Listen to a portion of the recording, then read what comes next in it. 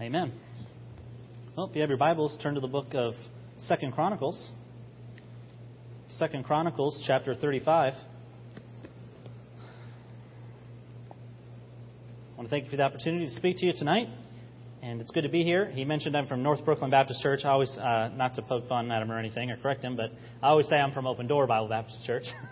Because, there would be no Open Door. There would be no North Brooklyn without Open Door. And the more we are in this endeavor of trying to start a new church, the more convinced we are of God's method of using churches to start churches. Just become more convinced of that method every week by week, and situation by situation. I want to thank everyone represented here that's been praying for us, that's been giving to the church, that's been just been engaged in what's going on there. Big question I get all the time is, what can I do? Well, like I just said, there would be no North Brooklyn Baptist Church without Open Door Bible Baptist Church. So one of the first and best things you can do is be faithful here. Be a giver here. Be a prayer here. Be an amener. Be a minister. Do whatever it is that God has you doing here in this church, because we cannot go on if Open Door is not strong. And I truly mean that with all my heart. So thank you so much. Even if you feel like, I'm not really involved as much as I want to be, trust me, you are. Because we are able to do everything that we do in Greenpoint because the church here is faithful, because the church here is strong. And if it wasn't, it would be a very different situation. So thank you. And thank you for praying for us, especially now. This is we've entered into maybe the unglamorous part of church planning, when it doesn't really seem like a whole lot is going on. We've had some difficult services the last few weeks. Not a lot of people have been coming, and maybe that's just part of the summer thing, although I don't like to think that way, and I don't like to make excuses. But, it's been challenging. But God will get us past this. God will get us through it, and He will build His church. So just continue to pray for us if you would, and pray that God will continue to meet our needs. We had the Baptist church planters there Tuesday. Pastors from upstate drove down, passed out tracts. Brother Franz was there. Brother Sravia from downstairs preached a great message for us. Really good message. He brought it. It was excellent. And then they went out to the neighborhood, passing out John and Romans, and had a lot of good testimonies about good visits made. So we're anticipating an exciting Sunday. But here we are tonight, and we're in 2 Chronicles chapter 35. 2 Chronicles 35. We've been preaching, or we just recently completed a series in the book of 2 Chronicles and 2 Kings. Now we've just started this past Sunday preaching through the Sermon on the Mount. And very, very excited. It is some author has called it the Christian Manifesto. Others have called it the essence of Christian counterculture. But however you define it, the Sermon on the Mount is just one of those mountain peaks in the Bible. And sometimes those can be the scariest to go through as a preacher. So pray for me, and that we'll communicate it well. But we just recently finished several months in the life of Josiah. We called that time in the life of Josiah Seeking God. How to start and restart a life for the glory of God. That's what Josiah's life was all about. It was a fresh start for the nation, and it was also kind of a restart for the nation. And that's where we are in our lives sometimes. Either we're just starting out for God, or we're restarting for God. Can everybody hear me okay? All right, good. We're either starting for God, or we're restarting for God. How many of you have some years in your life that you would like to just erase and say, why wasn't I seeking God in that time? All of us, I'm sure, have those times in our lives. And that's what Josiah's life really speaks to. He was a good king of Judah. He was a good king for the nation. But like all Bible characters, they are unfiltered. In other words, God lets us see the best about them and the worst about them. That's what I like. That's why we don't have legends in the Bible. Okay? You know what legends are, right? It's a raw, gritty, almost maybe boring story that gets refined and refined and retold and retold and retold until everyone's wearing shining armor and the hero can do no wrong. That's a legend, okay? The Bible has no legends. God is perfectly willing in the Scriptures to show you the greatness of His servants and the weakness of His servants. I believe that adds to the validity of the Bible, the why you can trust it to be true, because God is certainly not afraid to show you people for how they really are. And it helps you identify with the characters in the Bible so much more because it doesn't set unrealistic expectations. You see, oh, that guy failed too. That guy got that straightened out. That lady got that straightened out. I can do that. God can do that in my life too. And it makes you rely on it that much more. Anyway, that made sense to me. I don't know if it makes sense to you. Give me an amen, or northeast amen is just bobbing your head up and down. Wherever you want to do it. So we went through the life of Josiah. Now, tonight, and I brought one of those messages previously on a Thursday night here about the cleaning out of the temple, right? And we talked about, it was a few months ago here at Open Door, but I brought one of those messages from the life of Josiah where Josiah had cleaned out the temple, he had cleaned out all the idol worship, and he had reinstituted the Passover, and he had gotten things straightened out, and it was fun how he went from, not only did he clean out things there in Jerusalem, but he went city to city. So cities that thought, we can do whatever we want, the king never comes here. Well, then one day the king showed up. And everyone got nervous. And he went through there and he cleaned out the idol worship and broke down the groves and the worship of Baal and set things straight. Now tonight, we're in the final chapter of Josiah's life. This is the end of Josiah's life, the end of his reign. And as we have talked about here and as we talked about in the previous months at North Brooklyn, the best of Josiah's life, now we come to the worst of Josiah's life, where he made a mistake, where he made a misstep that quite literally cost him his life. And that's what we're going to look at tonight, is how do people that seem to have everything to gain, that have everything straight, that have everything that they need, why do they make such big messes of things sometimes? And we do that sometimes, don't we? We got everything going right, and then we do something that just makes absolutely no sense. I can identify with that. I can look back on my life and say, I've had those times. What was I thinking? I wish I could have done that over. Well, sometimes those mistakes have big consequences. That's what happened in the life of Josiah. I'd like to read the entire account, and it's in 2 Chronicles chapter 34, beginning in verse 20 to the end of the chapter. So follow along with me as I read 2 Chronicles 34, beginning in verse 20.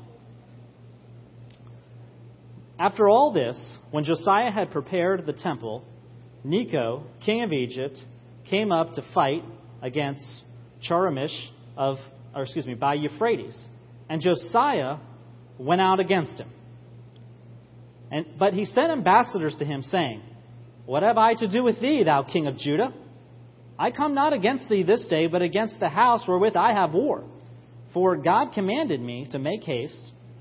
Forbear thee from meddling with God, who is with me, that he destroy thee not. So hopefully you caught there that the king of Egypt is going to fight against the Assyrian army.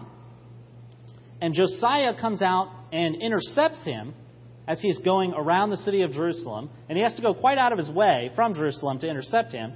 But he intercepts him and stops him. And the king of Egypt, kind of an unlikely preacher, tells the king Josiah, the king of God's people, I'm on a mission from God. Get out of my way. Interesting, huh? This account is strange. You find the right people doing the wrong thing and the wrong people doing the right thing. It's a very strange account. Verse 22, Nevertheless, Josiah would not turn his face from him, but disguised himself, that he might fight with him, and hearken not unto the words of Necho from the mouth of God. Did you catch that? Necho, the Pharaoh of Egypt, is speaking for God, and came to fight in the valley of Megiddo. And the archers shot at King Josiah. And the king said to his servants, Have me away, for I am sore wounded. His servants therefore took him out of that chariot and put him in the second chariot that he had. And they brought him to Jerusalem, and he died, and was buried in one of the sepulchres of his fathers. And all Judah and Jerusalem mourned for Josiah. And Jeremiah lamented for Josiah. And all the singing men and singing women spake of Josiah in their lamentations to this day, and made them an ordinance in Israel. And behold, they were written in the Lamentations. Now the rest of the acts of Josiah and his goodness, according to that which was written in the law of the Lord, and his deeds, first and last, behold, they are written in the book of the kings of Israel and Judah. Let's bow for a word of prayer tonight. Our Heavenly Father, we come before you tonight and we thank you for your word. Lord, we thank you that in the midst of a busy week, after a long day of work, that, Lord, we can come into your house for a fresh perspective. Lord, to know your mind, your heart, your thoughts on how we're to live our lives. Lord, thank you that we can come into the sanctuary of God and we can have better understanding about how the world is really working, about what you're doing in this world. We can have hope. We can increase our faith. We can strengthen one another. We can bear one another's burdens. Lord, thank you for this church. And Lord, may you build your church in North Brooklyn, in Greenpoint, God, in our endeavor there. And God, may we together serve you, serve God's people, and spread the gospel throughout our city, throughout our world. In Jesus' name I pray. Amen. Josiah's life, and particularly his last moments in life, the last decisions he made in his life, teach us this: that in times of success, we can be tempted to take on fights that we're not ready for or that are not our own. We see that in Josiah's life in the account that we just read. That, as we mentioned before, the king of Egypt was coming up against the king of Assyria. And I don't want to give you a huge history lesson tonight, but you got to have a little bit to understand what's going on here. You never want to pluck verses out of the Bible, and especially the Old Testament, without having some idea of the circumstances. And it's interesting, as we went through the life of Josiah and we began to look at the history and look at the background and look at the political circumstances of the day, what we found is that they're pretty similar to today. I think I left out part of the title there when I mentioned that to you about the title of our series. It was Seeking God, How to Start and Restart a Life for God in Declining Times. In declining times. I left that part out, but that was part of the title there. Because for the nation of Judah, Israel had already been carried off into captivity, but for the nation of Judah, they were in a time of decline, where king after king had a good start or had a good middle reign or something like that, or ended well, but overall the nation was culturally in decline. And one thing we find for the life of Josiah, he's visited by a prophetess at a time in his reign, and what she explains to him from God is this: that you are doing a lot of religious reforms, and that's good. You've cleaned out the temple. You've got the Passover straightened out and doing that right. You've got the priests back in their offices. You've got the right type of priests, the right type of Levites in there. You're doing a lot of good, but that's what everyone sees. And God says, I see beyond that. This is 2 chapters back. I see beyond that. I see what's going on in the homes of the people of Israel. I see what's going on in their houses and their dwelling places, and I see beyond that. I see what's going on in their hearts. And although there's a lot of outside religious reform, and that's a good thing, and you should be doing that, I am not judging the nation as a whole. I am judging the nation as individuals. And the individuals of this nation are not right with me. They still have idolatry in their hearts. They still have the ways of Jeroboam in their hearts, which we'll talk about here a little bit later. And God sees beyond that and says, yes, continue your reforms, but understand I have a future plan for this nation because of their rebellious heart against me. And that is a plan that has already been put in motion and is not going to stop just because you are a good king. I will give you peace throughout your days. I will give you blessings throughout your days. I will bring you to the grave in peace. And we read about that just a little bit there, how he did end up having a formal funeral, and he was buried with the other kings, and Jeremiah and the singers lamented over him. But God says, I have a plan for my nation that goes beyond you. And Josiah had done a lot of good. But now the Assyrian Empire is beginning to decline. And one of the greatest empires ever in world history is beginning its ascendancy, Babylon. And Babylon is growing and growing and growing. Of course, you know, eventually Nebuchadnezzar would come in and would destroy the nation of Israel and carry them off into captivity. That's where we hear Jeremiah's time as a prophet would continue on into that captivity. That's where we find out about Daniel and Shadrach and Meshach and Abednego. All those guys, that's their time in the Babylonian captivity, and the story of the nation goes on. And they ended up coming back from it, all those types of things. So there's this story indeed does go on, but Babylon is rising, and there's a little bit of irony there if you know the map of the region at all, and I've got to do it backwards since I'm standing on the stage, but if you have Judah, Israel down here, and then, let me turn around this way. You have Judah and Israel down here, and you have the Assyrians up to the north, and then Babylon goes across then you go across the Fertile Crescent down to Babylon. It's kind of an interesting irony that down here in Babylon, that's where Abraham had started, right? Where did God call Abraham from? Anybody know? The Ur of the Chaldees, right? You say, Brother Mike, on a Thursday night, why do I need to know about Middle Eastern geography? Well, there's just some interesting irony there that the place that God had called Abraham from and said, I'm going to take you to a land that I'm going to show you. Remember Abraham, how he got up by faith? God says, I want you to get up and go. Where do you want me to go, God? To a land I'm going to show you. And how will we know that we're there when I tell you that you're there? And he went. Remember, he did the same thing with Moses. He said, get up and lead the people out of Egypt. And where are we going to go? To a land I'm going to show you. And how will we know when we're there? When I tell you that you're there. I mean, he did the same thing with Moses. Exciting how God leads his people. And now because of their rebellious hearts, because their consistent idolatry, generation after generation after generation, after their constant rebellion against God, and I'm going to explain to you a little bit more in a minute exactly what that looked like, God is now taking them from Judah, and he's taken Israel up to Assyria, and now he's going to lead Judah back basically in reverse from where Abraham went, because that's where, just a little bit northwest of Ur of the Chaldees, was Babylonia, the capital of Babylon. And God was literally taking his people right back to where they started in captivity. Isn't that amazing? How sin can undo all the progress God has made in your life. How much it can set you back.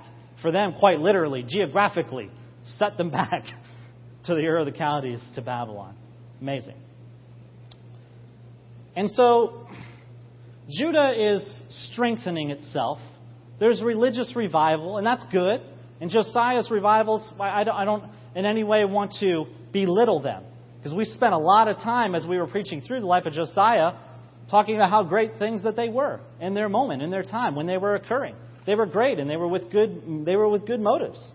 There's that exciting portion in there. Maybe you remember about when Josiah tells the priests, go in there, Levites, go in there and clean the temple out. And they go in there and they clean it out. And as they're cleaning it out, then there's some indication that it was around the place of where the temple coin was kept, which was kind of worthless in that time. And it was perhaps now that they were having this revival would have had some value to it again. But they're digging through that temple coin, and they find in there, stuffed away in there, a book.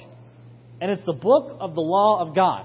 Either the 5 books of Moses or the book of Deuteronomy. We're not sure which one. But they found God's Word that they had gone on for years, year after year after year, time and time again. They had had religious services in the temple. They had called themselves God's people, and yet there was no law. It is incredible how you can be religious and not once, look into God's Word. Where you create a religion for yourself. We're going to talk about in just a moment here about the sins of Jeroboam. That was the big sin that hung up the nation of Judah and Israel. And so the Assyrian Empire that had taken Israel away was starting to fade, and Babylon was rising. And the nation of Egypt, King Necho, as mentioned here, and there was others after him, thought it was an opportunity to go up and fight against Assyria, and that conquering their lands would create some sort of a barrier between them and Babylon. Because if Babylon was ever going to come down and have conquest over Egypt, they would have to go through the Assyrian Empire. And so we don't exactly know all the motives, but that seems the most politicking way of looking at it, if you will, that the king of Egypt wanted to take on the Assyrians and perhaps create a buffer there against Babylon. But God gives us further insight than just the politics of it. He says that nations are doing battle around you. That's what's talked about in the previous 2 chapters. And he tells Josiah, there's things happening that are out of your control. There's things that I'm doing among the nations that are going to affect you, but that you cannot stop. And so not only does what Josiah's actions here show us that in times of success, and that's certainly what Judah had, the temple was cleaned out, Passover's going good, things are happening right. They got the book of the law, they got the priests, the Levites, the music. They got it all going right. Things look like they're getting better. Not only can we be tempted to take on fights that we are not ready for or that are not our own, but also this, when we are out of God's will, He can advise us from the most obvious and the most unlikely of places. You see, what God does in the life of Josiah here is an intervention.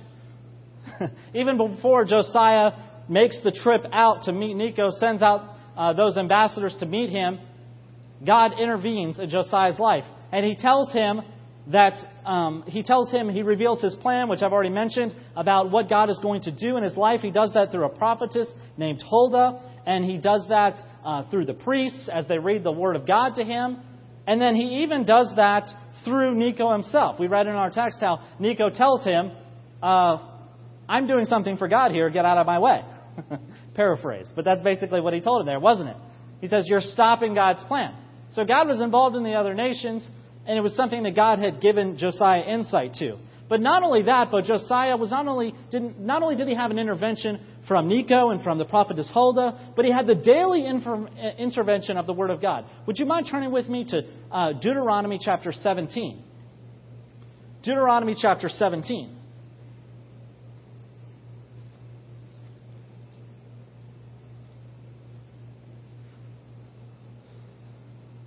We're going to be in verse 18 through 20. Deuteronomy 17, 18 through 20. God is giving a prescription for how His nation is going to be ruled. And this is in the book of Deuteronomy. Most likely the book that they had found in the temple. Something that the priests had read to Josiah. Something that when the priests had read to Josiah, the whole nation fell down in repentance and said, oh, we have sinned against God, and we're not doing anything the way God told us to do. And there was this great revival and repentance. And the Bible even tells us in 2 Chronicles that Josiah made the people stand to it. He made them pledge right then and there. He made them make a grown-up decision and say, if this is God's word, if we are going to be God's people, then we are going to stand to this law and we are going to obey it. And all the people said, amen, we're with you. And they had recommitted themselves just like they did at the foot of Mount Sinai, just like they would do again in the time of many other prophets. They would affirm, yes, that is God's word, and we are going to obey it. But not only did they have that time of revival, but they had the daily witness. Look at Deuteronomy 17, verse 8. God's prescription for the leader of Israel.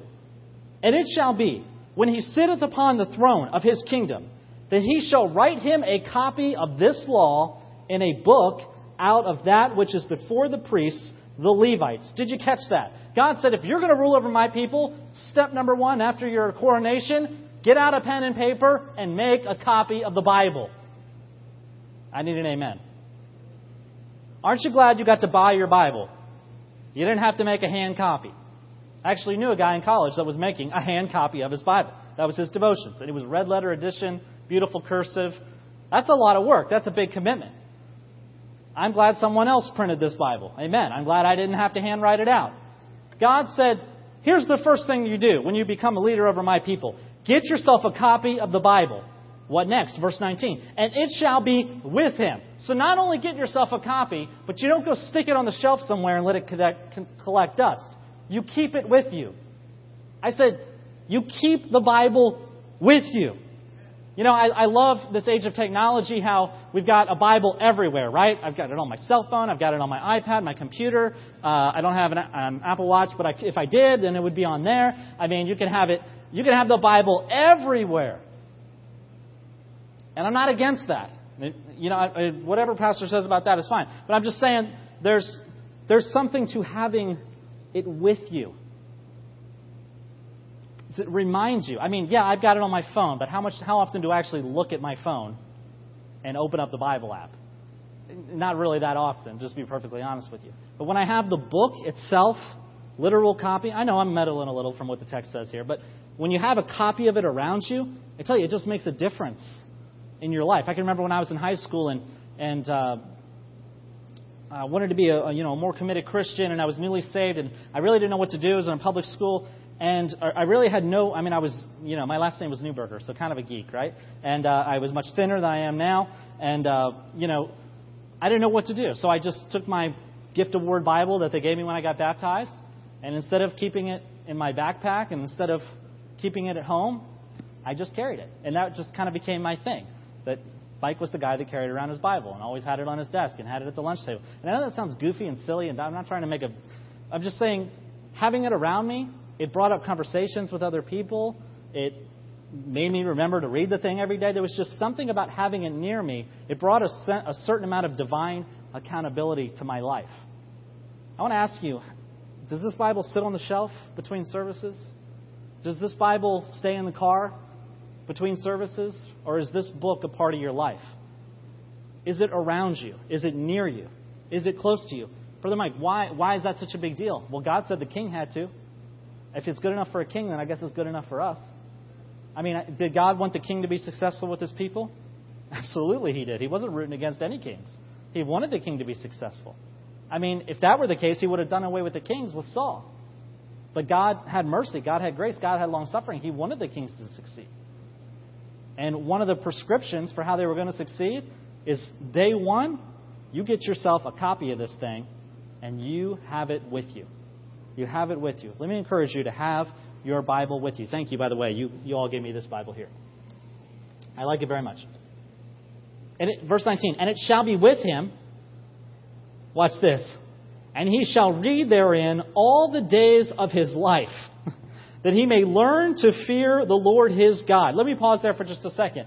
Did you hear what God's command was for his leader? Not only to get himself a Bible, not only to keep it with him, but then read it every single day. This isn't some new Baptist invention of how to get people more involved in their Bible. God said back in the book of Deuteronomy, if you're going to lead my people, you need to get yourself a Bible and then you have to read it every single day. Why, Brother Mike? Here's why. He tells them why. He shall read it therein all the days of his life. Why?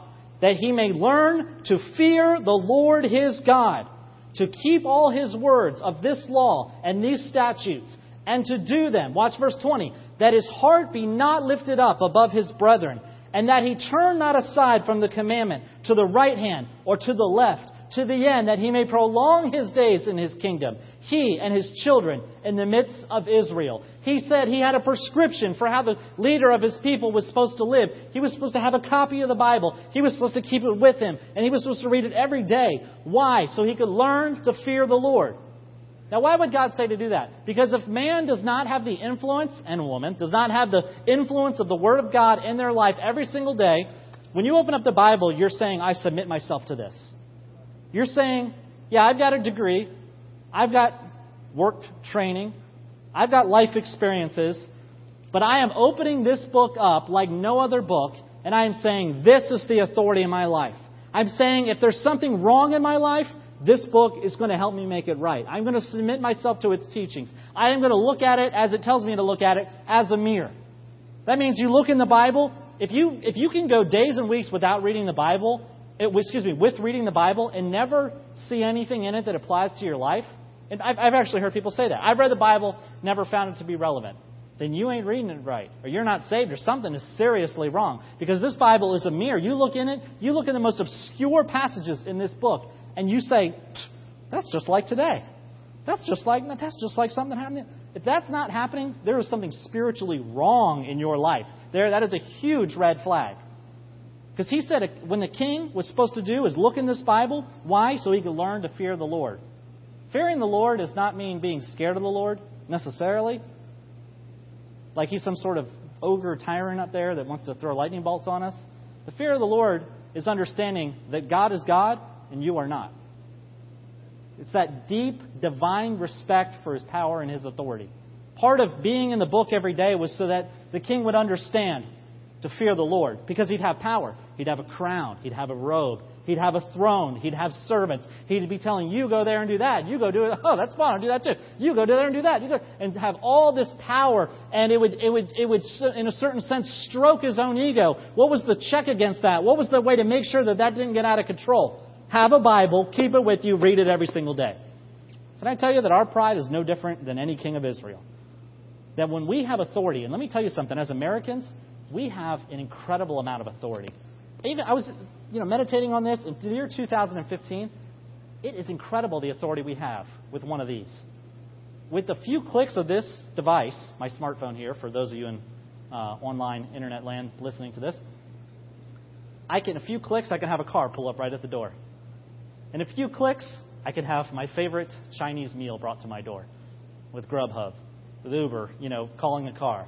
A few clicks on this, and I can have what Amazon has like 500,000 items in their inventory, and I can have it same day shipped in New York City with a few clicks. I'm saying in America today, we live like kings. With a few clicks, we can have anything that our heart desires.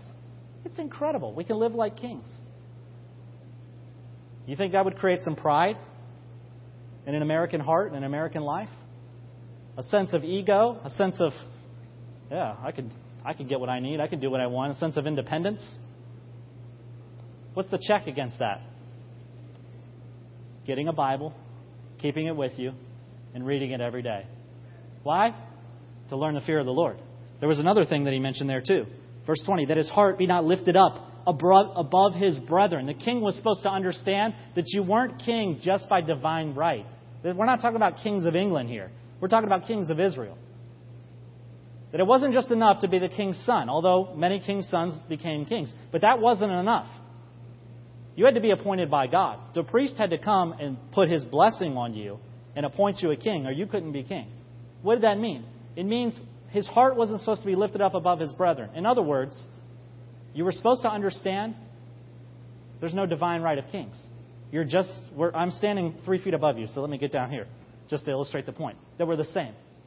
That we we get dressed the same, one shoe at a time. That there's nothing special about us. See, the kings of the heathen nations at that time, and even still today, believed that their king was a god. Right? They believed that their king was divine. That when he was appointed king, he was appointed king not only by God, but that he became a god. That there was divinity in everything that he said and everything that he did. And some nations still today believe that about their leaders. God was saying, that's not how the nation of Israel works. That's not how my kingdom, my people work. My people, the leaders of my kingdom understand that they need to fear me, that I have authority, sovereign authority over this nation, that they're not the be-all and end-all of what happens in this nation, that I have sovereign authority over it. And not only that, they're supposed to understand they're not any better than their brethren around them. That they're flesh and blood, all the same, and all the pride and all the malice in the hearts of their brethren, it's possible in their own lives as well. That they can make a mistake just like anybody else. Their hearts were not supposed to be lifted up. How would they know that, Brother Mike? By being in the Word of God every day. That was the prescription given by Moses. Stay in this book, it will keep you humble. Stay in this book and you'll understand. Oh, I'm not anything special. I'm a sinner saved by grace. It's why we can sing songs like Amazing Grace. Only Christians can sing that. What does it say? That saved a wretch like me. There's a guy on the internet, I like what he says. He says, I'm the wretch that song talks about. I like that. I'm the wretch the song talks about. I like that little catchphrase motto. That's a good life motto. I'm that wretch. Amazing grace, how sweet the sound. Well, there was one other thing that I was supposed to do. There in the text before you, verse 20. That his heart be not lifted up his brethren, and that he turn not aside from the commandment to the right hand or to the left. So God said that you were supposed to understand the fear of the Lord, understand that you're not above your brethren, and that you would not turn aside from God's commandment. In other words, you can't just fill yourself up with the Word of God and then say, okay, I know what I'm supposed to do, and just keep on going. I mean, do they do that at your job? I think every professional career out there is on-the-job training. There is companies bring in a specialist, and they retrain you in a certain thing. And even people that work in manufacturing trades or in work like plumbing and construction are always learning. They're always perfecting their craft. Doctors, lawyers, whatever the case may be. There's constant need to educate yourself, to re-educate yourself, to update your knowledge, to find out what the latest research is in your particular field or any innovations or anything like that. There needs to be a constant renewal happening if you're going to stay at your game, so to speak. God said that's important for my leader as well. He needs to be in the Word of God every day so that he's not turning to the right hand or to the left. It's like, you ever been in Riptide in the ocean? Any ocean goers in here? Okay. No? Nobody? Okay. Well, if you're in the ocean, okay, you hear about it in the news these days. And Riptide happens when you're swimming and there's a current above the water or at the top of the water and below the water. And you may have all the best intentions to go one way, but the current is taking you another way. And you get caught in Riptide, and the current's going to take you one way, even if you want to go the other way. Can I tell you that there's currents in life? And you may be on the straight and narrow way, but a current can come, and you may have the best intentions, and it's going to want to steer you off the other way. What is God's check against that? Be in His Word every day. It'll keep you from going to the right hand or to the left, from getting you off course. That was God's prescription for His leaders. And He said the promise, the fulfillment of following that is they would prolong the days of His kingdom and His children in the midst of Israel. So what did Josiah do? He got his eyes off the Word of God. One commentator, I read page after page of notes about this text, and one guy put it best. He just said his pride got the best of him. That's good. That saves me a lot of reading. His pride just got the best of him. His pride got in the way of his focus on the Word of God. Let me skip down here for sake of time. Let's see. What time are we? Okay. So let me ask you this. Let's just get to the heart of it. Let me ask you this first. I'm not going to have you turn there, but 1 Kings chapter 12. You have to read 1 Kings chapter 12 to really understand what's the big deal about Israel going off into Assyrian captivity. What's the big deal about Judah going off into Babylonian captivity? Brother Mike, why would God treat His people like that? It's all about 1 Kings chapter 12. That's where Jeroboam had decided that it was no longer politically expedient for him for everyone to come to Jerusalem and worship there. That he felt threatened by that, of everyone going to Jerusalem to worship. He had a problem with that. He didn't like that idea that they were supposed to go to this place where the king in Jerusalem didn't have a whole lot of authority. That was the priests and the Levites. That was pretty much their territory, the temple. The king didn't really have a whole lot of say of what went on in there. That threatened him. That made him feel insecure. And so he set up 2 alternative worship sites that were geographically more appealing. You didn't have to travel as far for feasts and things like that. And he didn't like the process of the Levites and the priests, the Levitical line of priests. He didn't like that whole process, and that he didn't get to have any say in what was going on. So he usurped their authority, and he created his own line of priests out of thin air by executive order, by fiat. And he said, no, these guys are going to be the priests in this city and in this city. That's 1 Kings chapter 12. And that's why when you read through the life of the kings, it always says, yeah, this king did good, paraphrase, this king did good, but he departed not from the sins of Jeroboam. In other words, he kept that alternative worship practice in place. And that alternative worship practice encompassed this idea, the idea that we can define the terms by which we serve God. Oh, I'll serve the Lord God, but I'm going to do it my way. Oh, yeah, I know how you do it. Yeah, going to Jerusalem, but, I'm special. I'm unique. God's given me special insight about this. And if you knew my background, you'd understand that I'm meant for a lot more than that. And you know what? Yeah, Jehovah, He's God. But, I have a unique way of thinking about that. I have a special way. Oh, the Bible says that. Well, yeah, I understand, but you got to understand that was written by a certain group of people and blah, blah, and so on and so forth. Does this sound familiar to anybody today? So we can define the terms by which we serve God and therefore define who God is and what He expects of us. It is a complete violation of the 10 Commandments, and specifically the first and the second. The first being that you would love the Lord thy God with all thy heart and with all thy soul and with all thy mind and with all thy strength. That you would completely give yourself over to who God is. Every part of you. And the second commandment, probably the most violated in their day and still today, was that you weren't supposed to have any graven image. Did you hear what I said? The most violated commandment today, Pastor Mike's opinion, the second commandment. No graven image. In other words, you don't build a god to suit your own needs. That's what people do in the East, isn't it? They get some clay. They build a statue. They say, this is my God. If I do this, He's happy with me. If I don't do this, He's mad at me. If I do this, He'll be happy with me again. And if I don't do this, He's mad at me again. And they define who God is and what He expects. Can I tell you that Christians do that today? Or people that call themselves Christians? They say, this is how I serve God. And yeah, I know what the Bible says, but I have my own special way. And God told me something, gave me a vision. And, so yeah, you guys go on, do your church thing. And, that's fine. But, I have my own kind of special way of serving God. You know what that's called? The sins of Jeroboam. And can I say to anyone who thinks that they can get away with that sort of thinking, if God was willing to wipe out the Jewish people, His beloved Jewish nation, for the sins of Jeroboam, what do you think He's going to do with you? That's the sins of Jeroboam. Brother Mike, this is not very encouraging. Don't worry, we're getting there. So why did Josiah stand against Egypt? I think that's the question that perplexes me as we're closing tonight. Why did he do it? Everything was going great.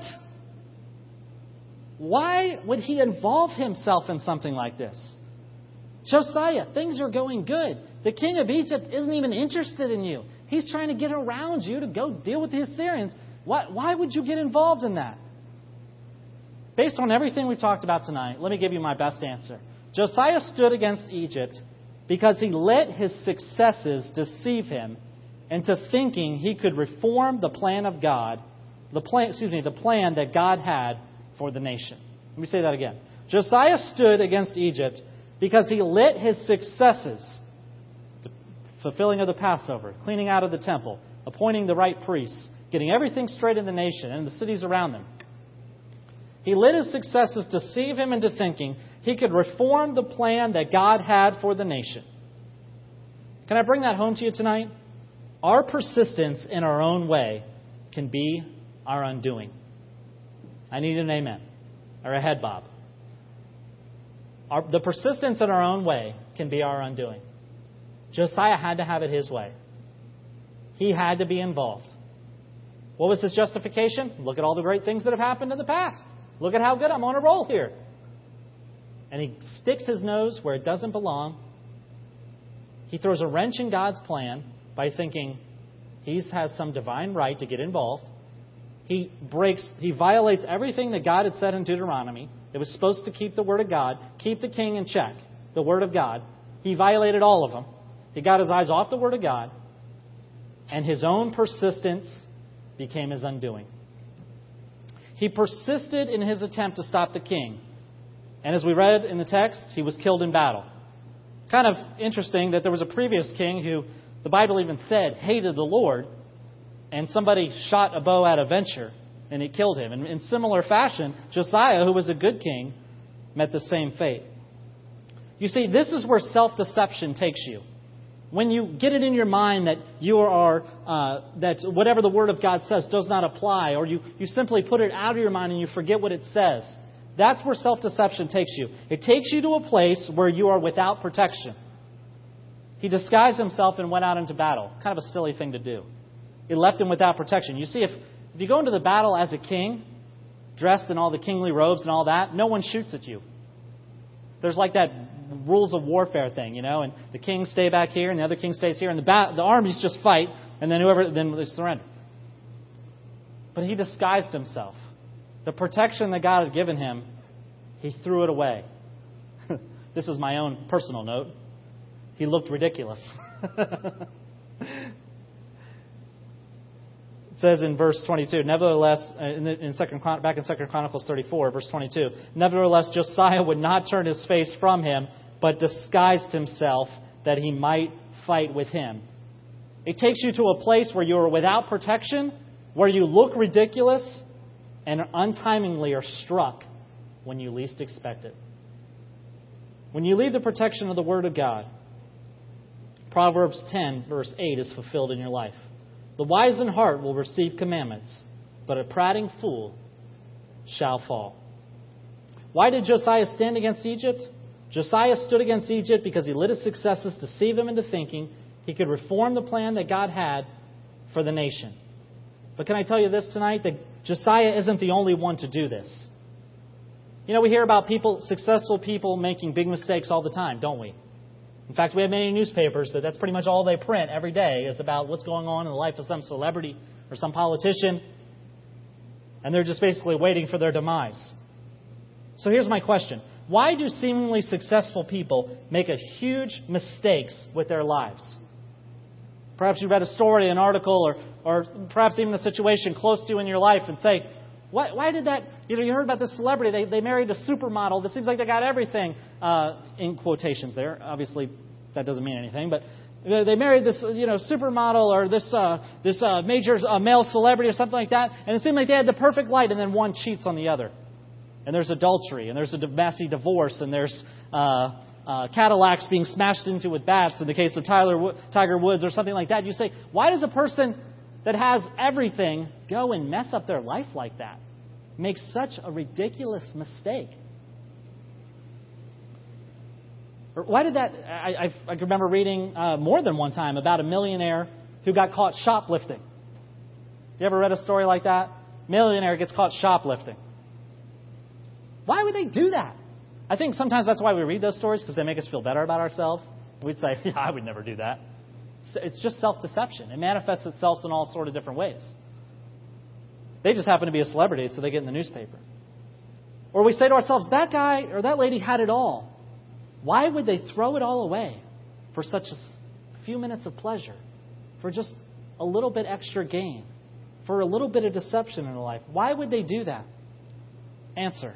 Successful people make huge mistakes because they allow their success to deceive them into thinking they know better than God. See, this is where self-deception takes you. It makes you think you know better than God. The Word of God is pushed out of your life. So that means all reason, all instruction is gone, and you turn to the right hand or to the left. Let this be a lesson for everyone in the church tonight, that we live in a blessed time in history to proclaim the gospel. Now, maybe you feel like the political climate or whatever is not so blessed these days. But can I just tell you, it is a great time to serve the Lord. 2015 is a great time to be a Christian. But Brother Mike, things are so dark. That's exactly what I mean. That when things are dark, it's so much easier to let your light shine. It takes so little effort to be different from this culture, to hold a door open, to say please, thank you, to just be kind, and then say the reason that I am, oh, what, you're strange. Why are you so kind? Well, I'm kind because God's been kind to me. You know, all that God's done for me, I figured I can be nice to other people. Or, you know, that old golden rule, that's from the Sermon on the Mount. And just being a witness is so easy today. I said it's easy today to be a witness, to let your light shine, because the world is dark. And when you light a light on the sidewalk in the middle of the day, no one sees it, no one cares. But if we have a blackout and you light a light on the sidewalk, everyone stares at it, because it's a light of hope. It's something they can fix their eyes to. And there are events in our culture in the last 100 years or so that would indicate that although let me put it this way, we've had religious reform in our culture.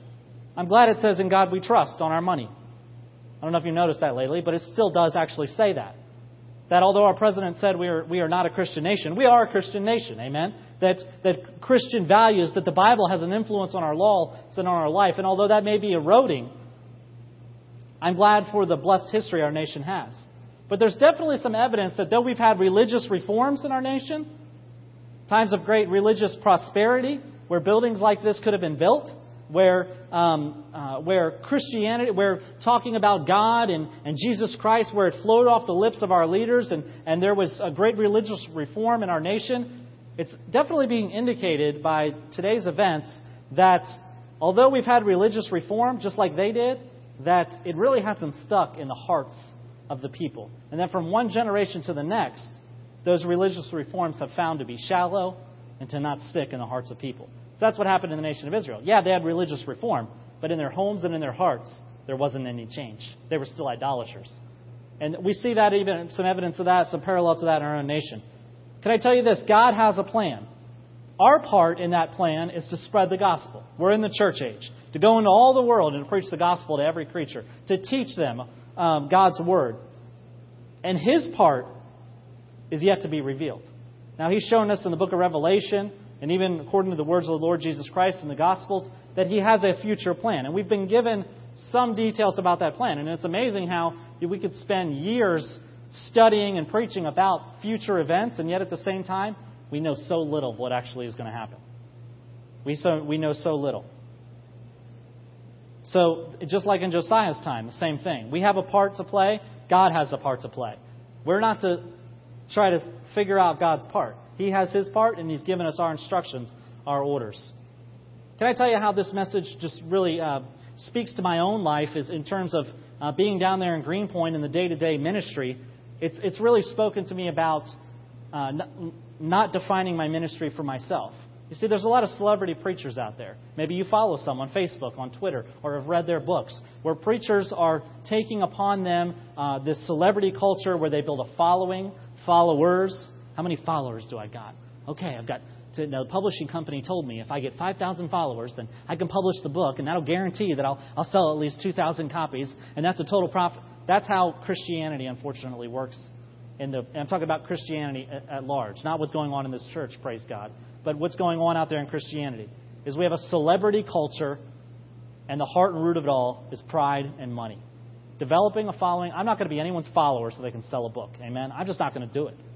I am not going to do it. That's why most of my favorite books in Christianity are written by guys that are long dead, and their books are out of copyright. Nobody's making any money on them. But even down in Greenpoint, does not say, okay, well, let me tell you what I'm going to do here in Greenpoint. I got to let God tell me what I'm going to do. I got to read my Bible every day for myself, not just for a sermon, but for my soul. Not just so that I can tell people how to not turn to the right or to the left, but so that I don't turn to the right hand or to the left. Not just so I can tell people to not be prideful, but so that I can know I'm not better than anybody else. And we've had staggering drunks come through the door there in North Brooklyn Baptist Church, and we've had people with a violent criminal background walk through the door, and we've had people with all kinds of serious problems in their life walk through the door. And one thing about me being in the Word of God every day, it reminds me when those kind of people walk through the door, I'm not any better than them. I'm a sinner saved by grace. That I needed the gospel just as bad as they need the gospel. That if God could transform my life, He absolutely can transform theirs. Let it be a lesson to every individual. One thing that would have helped Josiah was to just focus on what he knew he was supposed to do. Let's be excellent in the basic things that God would have us to do. Be in the Word. Be in prayer. Be a witness. Communicate love. Raise our families. Let's focus on the things we know God wants us to do. And let's not go stick our nose out where it doesn't belong, where we're confronting the Pharaoh of Egypt, where we're out where we don't belong, where we've turned to the right hand or the left. Don't be tempted to say, look how good I'm doing. I deserve this. That's when you deceive yourself. You say, look at all this success I have. Well, that means I'm ready for this. No. Don't do that. You let God put you in the right battles. If you're in fact, I would encourage you, don't go out looking for battles. If you're doing right, the battle will come to you. I promise you that. We've had to learn that in North Brooklyn, that I could go post some things on our Facebook page tonight, and we would have a battle going in our neighborhood. That's not what I'm supposed to do. We're supposed to do right. We're supposed to minister to people. We're supposed to preach the gospel. And if we do that effectively, it'll only be a matter of time. The battle will come to us. But when it does come, we won't be disguised and looking silly and ridiculous like Josiah, but we'll be in God's protection. We'll be behind the shield of faith where we belong. You've heard of the ostrich, right? He sticks his head in the sand because he doesn't want to know what's going on around him. Sometimes a Christian can do that. He sticks his head in the sand of his own success. He doesn't want to know about all the possible problems of doing the wrong thing. He just wants to stick his head in the sand of his own success. One person put it this way: when an ostrich buries its head in the ground to avoid unpleasant facts, it not only represents an undignified spectacle, it looks kind of silly, doesn't he? It also constitutes an irresistible target. And when we're wrapped up in our own self-deception, when we're wrapped up in ourselves, in pride, we don't even realize it, but we put a huge target on ourselves. You see, the devil isn't looking to break your door down. He's just looking for you to leave the door cracked open. And if you leave it cracked open through your own pride, through your own self-deception, it'll be enough for him to come in and wreak havoc.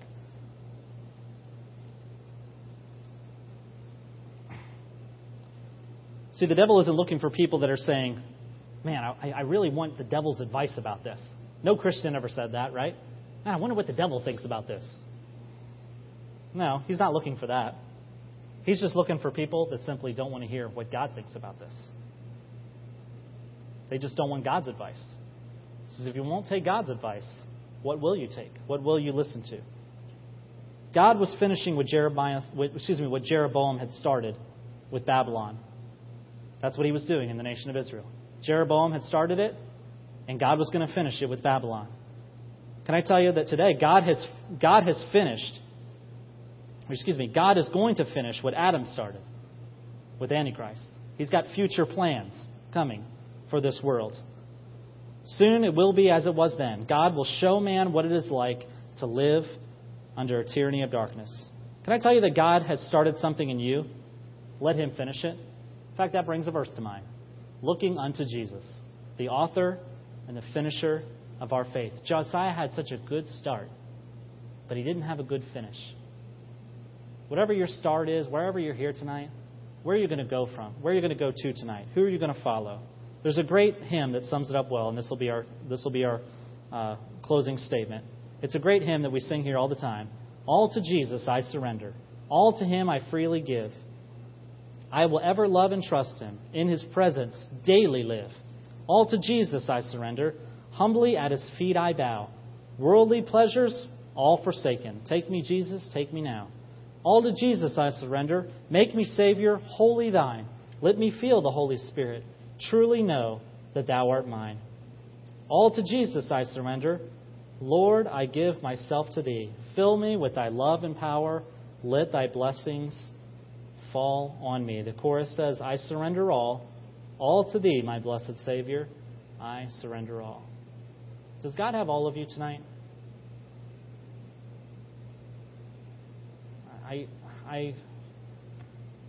I think Josiah maybe expected that because he had done so good, there was no way he could go wrong. And folks, if God has blessed your life, praise God for that. Give Him glory for that. But don't mistake yourself into thinking that that means you can do no wrong. We all need God's grace in our life. We all need His mercy. We all need times. That's why we have revival meetings sometimes. Bring another preacher in here. It's fresh perspective. Same message, just fresh presentation. Kind of wakes us up a little bit. We say, oh, I'm off track. I've gone to the right hand, to the left. Kind of wakes us up. Can I tell you, Josiah needed that. God had tried to send it to him. Obviously, he had a very close relationship with Jeremiah, but he wouldn't listen. And he went off, and it was his doom. Don't let self-deception into your life. Trust the Lord both at the start and the finish of your walk with Him. Let's bow for a word of prayer.